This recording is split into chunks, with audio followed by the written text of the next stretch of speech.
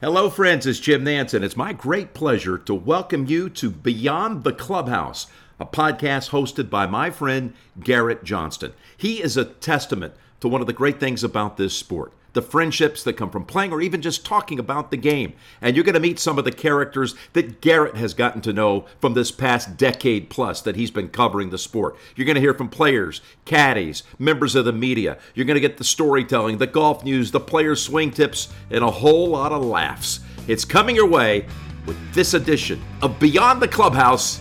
Here's Garrett. All right, what's going on, guys? I was lucky to get down to Bay Hill just for the day. I was there for about 8 hours on Wednesday of this week.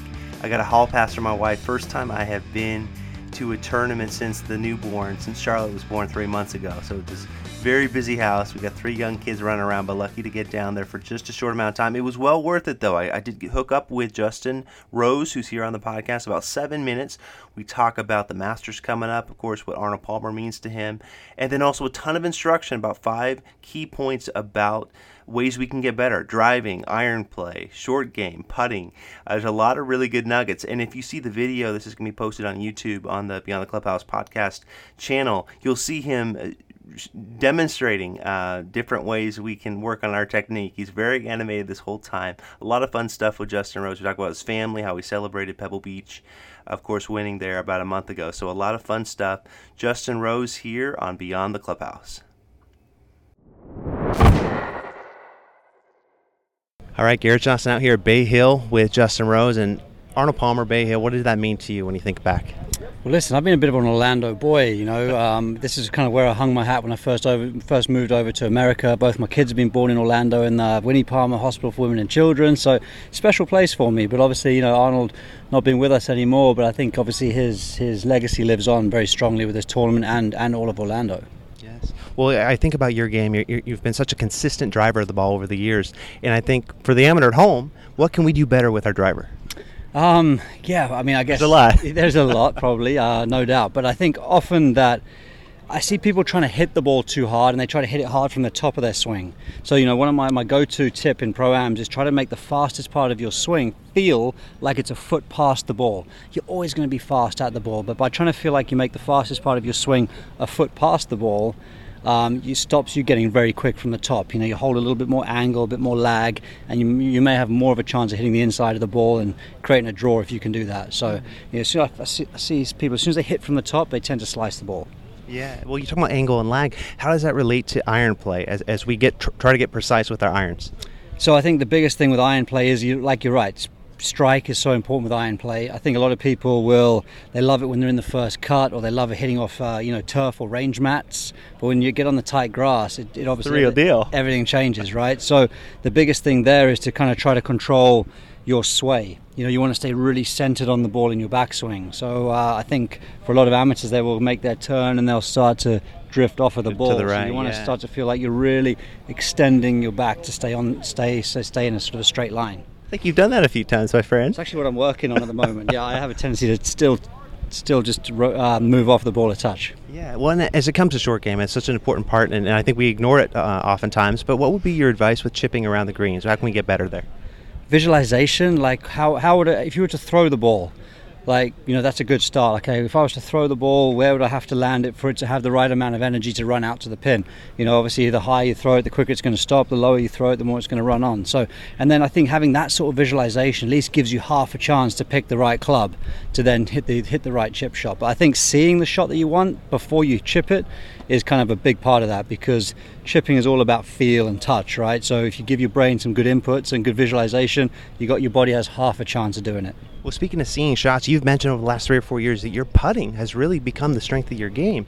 Yeah. What would be your overall advice to really dial in our putter in general? So yeah, going with more like a metronomic type of vibe with your putting. I feel like people who struggle with their putting tend to be out of rhythm. They'll either have a very slow backswing and then hit the ball, or have a very fast backswing and decel.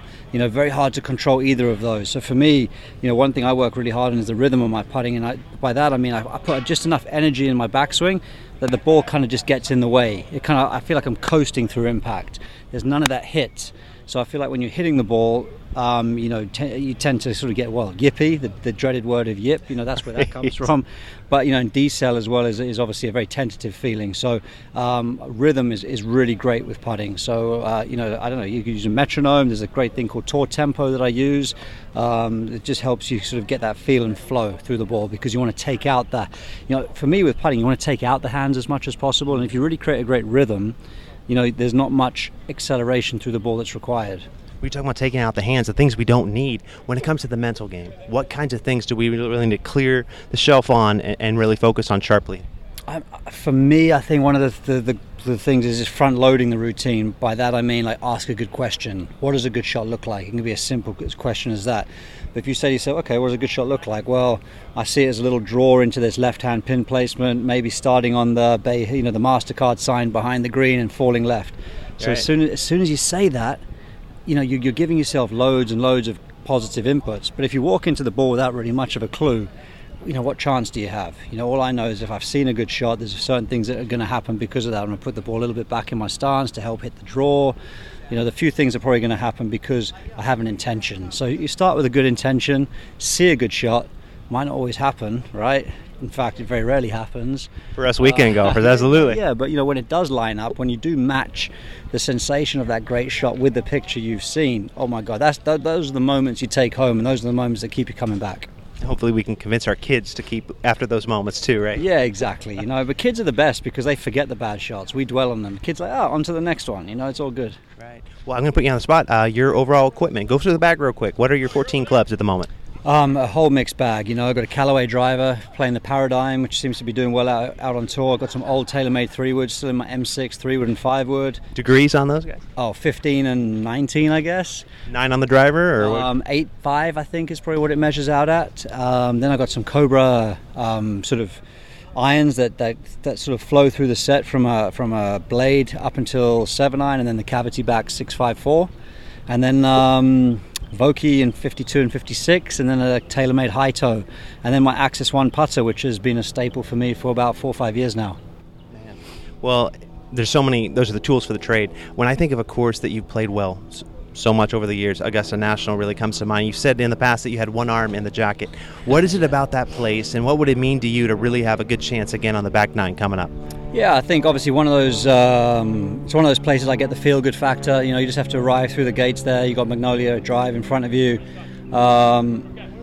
You get out onto the back end of the clubhouse, and the course just opens up in front of you. It's just a place I feel. There's Zach Johnson, actually. He's won it. Past winner, 07, yes. Maybe it's a good omen. But well, let's go have a beer with him. Maybe he's got some advice. Yeah, exactly. No, he's got lots of advice. I was actually in the hunt that year in 07, so he nicked that one from me too. But it's a place that just, like I said, I love sharing with family and friends. We all go there. We all enjoy the experience. We stay in the house. We have great time together, and we enjoy the golf. But, listen, back nine on Sunday is where it all starts, and you just got to stay ice cold around that course because, as many birdie opportunities as there are on Sunday, there's always something lurking around the corner, so you got to stay super focused. I know it was emotional for you to win the U.S. Open and not have your dad there because he had passed. Your kids are 13 and 10 now, and to be able to come home with the Pebble Beach Trophy from your most recent win, like how special is it to kind of share as a family with the fruits of your labor, really? Yeah, absolutely. So I guess, it's been 4 years since I've won a tournament, so the kids would have been obviously much younger, 9 and 6, and less engaged in golf. Obviously they've seen me, as they grow up, they're a bit more aware, and obviously they know that I travel and I'm away, and they pay a bit more attention, and they maybe see what I'm doing, whether it be through social media or whatever it might be. So they're more connected now to my golf than they were when they were young. Unfortunately, I was better when they were young, you know what I mean? I was winning more often. 07, 2010, yes. Doral, 2012. Yeah, so anyway, but listen, it was nice to share that moment with them, show them that the old man still got it, and show them that it's hard work, you've got to persevere, right? When things don't go well, those are the learning moments, the teaching moments, and you only get better through mistakes. We don't like the mistakes. Obviously, if you keep making the same mistake, that becomes a habit. But if you can break the mold, learn from the mistake, adjust, move on, that's kind of where the learning is. Yeah, well, a lot to learn from Justin Rose here at Bay Hill. All right, big time thanks to Justin Rose for jumping on. I thought he was animated. I thought there was some fun insight in that one there. And next, we're going to briefly talk with Colin Morikawa, look ahead to some of these major venues beyond Augusta that maybe he hasn't played? Like starting at the PGA, what does he know about Oak Hill? Looking ahead in the schedule, what does he know about Open Championship venue there at Hoylake? And of course, just a lot to look forward to. It's just about 2.5 minutes as we're just talking about what's on the horizon. Of course, how much does he want to get back to the Ryder Cup? What does that mean to him in his career to be able to get back to a second one? So here is Collin Morikawa on Beyond the Clubhouse. Have not played Oak Hill, have not played Royal Liverpool. I have played LACC. I've probably played it. I even played my Walker Cup there, so I've played it, over a dozen times now, so I've played it quite a bit. What do you like about it? I just have good memories there. LA tests all aspects of your game, and that's what majors normally do. You got to hit it well off the tee. Your typical hit it well off the tee, hit good iron shots, have a good short game, make putts. But you know what? For the most part, when I first turned pro, I had never seen any of these golf courses. And I think people underestimate what we do as professional golfers is really knowing how to play a golf course. And we, to be honest, we do our prep work, but if all of us showed up blind, you probably still would shoot just fine. Because at the end of the day, we know where to pinpoint things. It's good to know where to miss, and it's good to know where you want to hit it. But that's what we do, and this is why we do it as professional golfers, is because we know how to take apart a golf course and really kind of strategize how we're going to play it. Yeah, and I like what you said earlier at the press conference in SoCal about first summer. It's like you and JJ in that first summer. Everything's fresh. You're trying to kind of bring that back. Yeah. How do you feel about your mentality right now versus what it was last year? Yeah, definitely looking at this year a lot more positively. Obviously, we've had some pretty good starts so far. But I just putting in the little work and just making sure I'm doing all my stuff to make sure I'm giving myself the opportunity to go out and just hit some good golf shots and not worry about anything else. And not that I was worrying about anything, but really just taking care of my body, making sure I'm doing the right prep work, hiring Stephen Sweeney as a putting coach, working really well.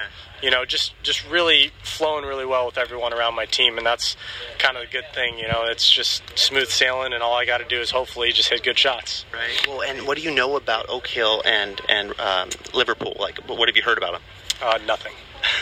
Okay. So I will show up Sunday like I normally do, and get to work on Mondays. Did you watch 2014 British Open? Nope. Rory winning? I probably did, but I Duffner winning? Could not remember a single thing. So, look, like I said, I've done that in the past where I've kind of gone back and watched videos, but at the end of the day, it always plays different. Look, you talk about this week, it's going to play different than last year. Everything's always going to play different. So, obviously, course knowledge is favorable and it helps. But that doesn't mean I can't show up on a Monday or Sunday and learn how to figure out how to play that course and win. Yeah, and then just lastly, Ryder Cup, how special would it be to get back in that team room and just the camaraderie of it all? That's a huge goal this year, to make that team and to make it there. I've played a lot, my two team events as a pro on U.S. soil, and obviously they have a lot of love and passion over there in Europe to make sure they retain they keep the trophy over there when it's been played over there. So there's a big emphasis on making that team and making sure we do everything we can to help out as much as we can. But you know what? First, we got to make that team. So a lot of golf left. All right, some fun content there with Collin Morikawa. I love that he's just got nothing on Oak Hill. There's absolutely no information. That happens. A lot of players that didn't know a lot about St. Andrews going in last year. So some of these major venues, for some of these younger players, there's just not a lot of information. They just haven't been there for a while. So it does happen. But anyway, he does seem pretty upbeat. I like his attitude. A lot to look forward to for young Collin Morikawa, and we'll catch up soon here again on Beyond the Clubhouse.